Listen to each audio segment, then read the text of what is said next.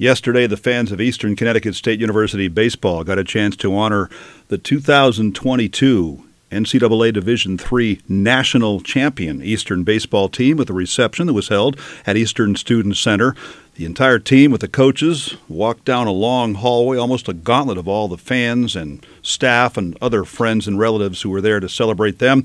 They brought the national championship trophy, and afterwards I got a chance to talk with Eastern's head coach, Brian Hamm, who won the 5th national championship for the ECSU baseball program. What it means to me is actually what this day means to the entire Eastern community. This national championship is really emblematic of what Eastern Connecticut State University is and what the community here means to the athletics department and what the athletics department means to the community.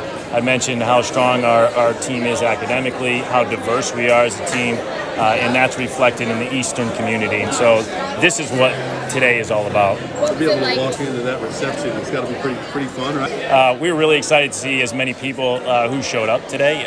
We were greeted at 12:30 in the morning when we flew back from Chicago. We had a large showing there late at night. So to then have this many people show up again and celebrate was really special and meaningful to us. Day one of practice, did you think this team could be bringing back the trophy? Did you think it had all the raw materials? I hadn't thought that far ahead. What was important to me was the approach that we took, and I knew that the team had bought into the system that we'd put together now for 3 years since Chris and I have been here. And I knew that we had the talent and we had the character of players, and if we could develop the resiliency and we could stay healthy and have a little bit of luck, then we'd see how it played out. And it turned out that we ended up 49-3 and arguably potentially the best Division III baseball team in history. You've got like 6 guys who transferred here from UConn. Yes. And I sent you that cut that Coach Penders talked about how back in the old days, Eastern and UConn didn't get along, but now they get along great. Yes. Let's talk about the symbiotic relationship between Eastern and UConn. Yes. There are a number of things about that relationship. The first, 2 great institutions, and 2 great institutions that Connecticut can be proud of and has invested a lot into. And that goes for the athletics programs as well.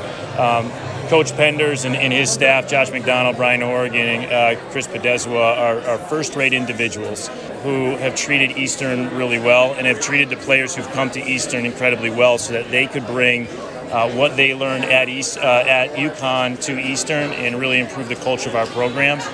For that, I'm incredibly thankful for, and then really proud of the success that they had going to the Super Regional and playing the way that they did, and being 1 game away from going to a College World Series. What was it like watching the rest of the country learn what you knew all along, how special this team was, how diverse this team was, how smart this team was, and to be able to take it out of the Northeast and have other people see that too? Yes, well, we're one of 3 teams in New England that have won a national championship with Trinity and Southern Maine, and it hasn't been done since 2008. So it's the first time in a while that a team from New England has done that. And also not many teams from Connecticut have won a national championship recently. I know Conn College did it in soccer. So for me, it's a big deal in terms of what this state produces in our student athletes. And like I said, we're an incredibly diverse institution because Connecticut's incredibly diverse, and the baseball team reflects that.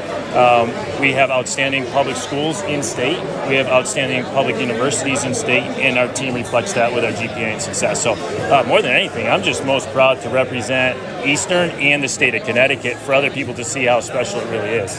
But how does your roster look next year? How many guys are you losing, and how do you replace those key players? We don't know yet. Partially because now with the transfer portal, there's so many schools coming after the top players, and if you look, Wayne, at the quality of players on the team, and you look at the World Series, what's different about now in Division III baseball and college baseball is the level of talent, starting with the lower number of players being drafted in the amateur draft, because now they've condensed that. And so now more of those players are entering from high school to the college ranks or staying in Division I, and so the better players have trickled down. So what I noticed in the College World Series is that the top teams had figured out ahead of time how to take advantage of this increased transfer process, and then also during COVID, how to leverage the extension of eligibility for players to come back to be grad students or in their 5th or 6th year. And, John Masagno's here for his 7th year.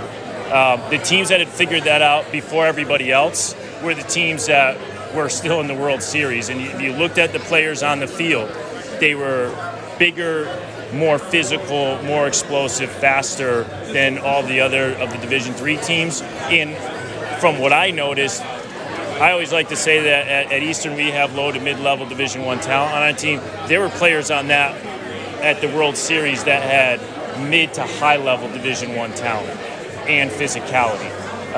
And so that's where the game is now. And as a result, our players are more attractive to those Division I programs that are looking to climb within the Division I ranks. And hopefully we can retain them and keep them here. And then also, for our incoming players, it's really important. Our incoming recruiting class is very, very strong.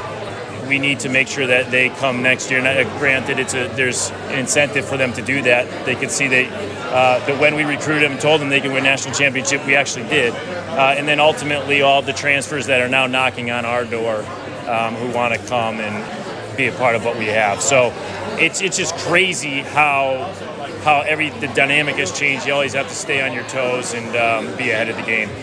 You mentioned Masagno's name, and you've got about 5 or 6 guys who could have been most outstanding player, guys who propelled you throughout the NCAA tournament.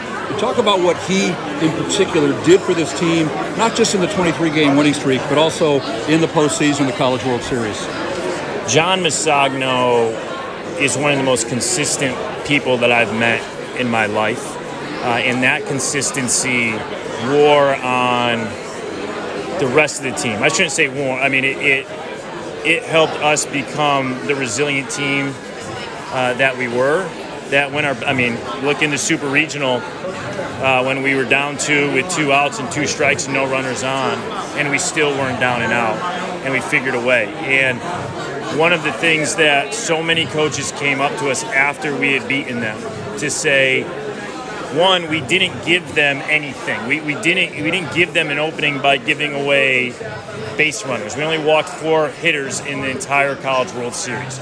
We didn't give anything in way of extra bases. We only made 1 error during the entire College World Series. And we never gave up. We just kept going and going and going and going.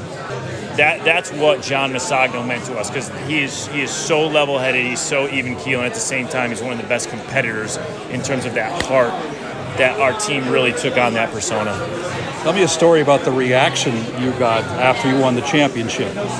People you heard from, friends, family, relatives, former players. I promised myself to coach right up to the last pitch. We pretty much knew it was over after Tommy Benicasso faced the first batter in the 9th because of the way that he was pitching. His approach was such that we thought, okay, this is done. I wanted to see it through from a mental perspective that I could focus on getting the team through it. And so I never got caught up in the emotion of winning a national championship till it was already over. And then it was a mix of emotions to see the emotions that the guys had. And then afterward, hearing from so many people, but especially my former players at Amherst, I heard from more of the Amherst alumni than I did the Eastern alumni. And I think that goes to show, matter of fact, I was talking to one of them last night, and I told him it goes to show how special the relationship is of the teams that we've had over the years. And the Eastern teams that we've had, including this national championship team, reflect those same ideals that the Amherst teams have had. And so they could probably, as they watched us play in the NCAA tournament, see that in this team, even though we were wearing different colors. So that was probably the most striking thing to me, is how many Amherst guys I heard from. Did your phone blow up that night? I still have over 450 texts that I have still yet to respond to. The problem is my wife gets upset with me because I respond to a text and then I ask the person how they're doing, and then that starts a whole text conversation, and then I never get down the line. So yeah, I've got a lot of work to do to nail those off. Brian, congratulations. Thank big you so for the much, school, Wayne. Big for the town. I appreciate it. Thanks so much. It means a lot. Thanks for all of your support and following us. Thank you. Good stuff from Brian Hamm, the baseball coach at Eastern Connecticut State University, after they had a nice reception and ceremony yesterday to honor their 5th baseball national championship. 70 degrees, Texas Senator.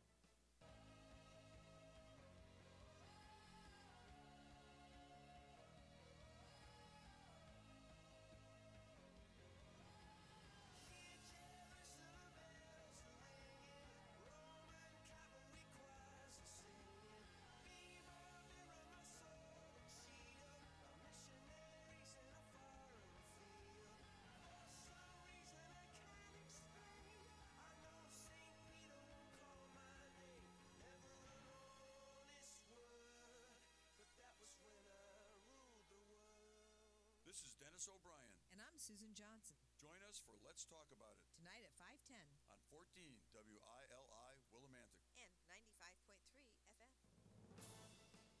69 degrees.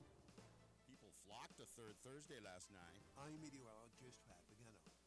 Cool, windy weather is on the way. Complete weekend forecast coming up. News brought to you by Gates Buick GMC Nissan. Main Street in Willimantic was bustling last night with lots of good music, good food, and very good attendance for the June 3rd Thursday Street Festival. Chairperson Aaron Morrell says over 100 vendors participated. I think that it's significantly better than it was in May. The weather is still holding out, and I think with all of the other vendors and the musical acts, it draws in more people, especially when we have more food vendors. We had about 101 vendors sign up for June, which is a lot for us, considering we moved way uptown, so we were able to separate out the street a bit. So everyone's not on top of each other, and there's tons going on, but it seems like everybody invited their families, and we have lots of people here.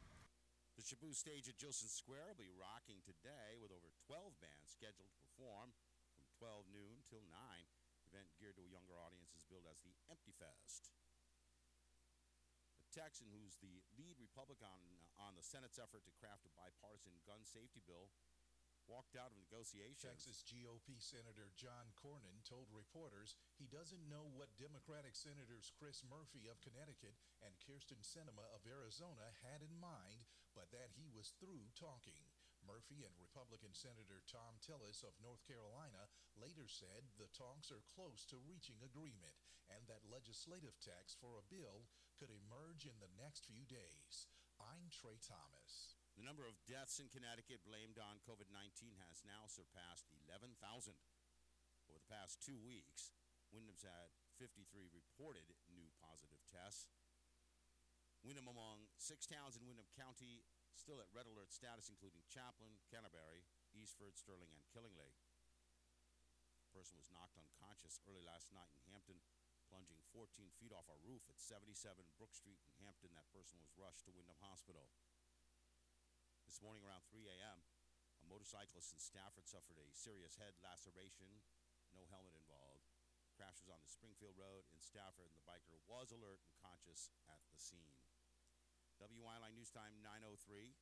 More state and local news after this from Gates Buick GMC Nissan. Tax LNW $598 Cafe Extra VIN number NN303904 and NW4750884. Offer subject to change. Offer expires 7/15/2022. There's no better place to buy. Hi, this is Denny Gates and Craig Gates. Gates gets what you want. Now is the time to upgrade into a new Nissan at Gates Nissan. Buy a brand new 2022 Nissan Altima SV starting at only $26,900, or buy a new 2022 Nissan Rogue Sport S all-wheel drive starting at just $27,900. Pre-order your new Nissan today at Gates Nissan and get the exact color, trim, and features you want. Gates Nissan buys cars for cash even if you don't buy ours. Trade in your vehicle while the market is hot. Plus receive 2 years scheduled maintenance with a purchase or lease of any new Nissan. And remember, we take anything in trade. Goats, boats, trains, or planes. You name it, we trade it only at Gates Nissan, North Wyndham, Connecticut, USA. Ring us at 456-0055. Like us on Facebook, follow us on Twitter, or visit us online at gatesnissan.com. WILI News Time 9:04. An absolutely crazy scene yesterday morning around 8 o'clock on I-84 in Middlebury. 31-year-old Robert Brown's accused of getting out of a car, stealing a truck owned by a construction worker, and ramming 2 police cruisers. Brown was apprehended on foot after about a 300-yard chase with the help of a taser gun. Juneteenth now a state and federal holiday, but it won't be a paid holiday for state workers in Connecticut till next year. Town of Mansfield's all in on Juneteenth on Monday as part of a project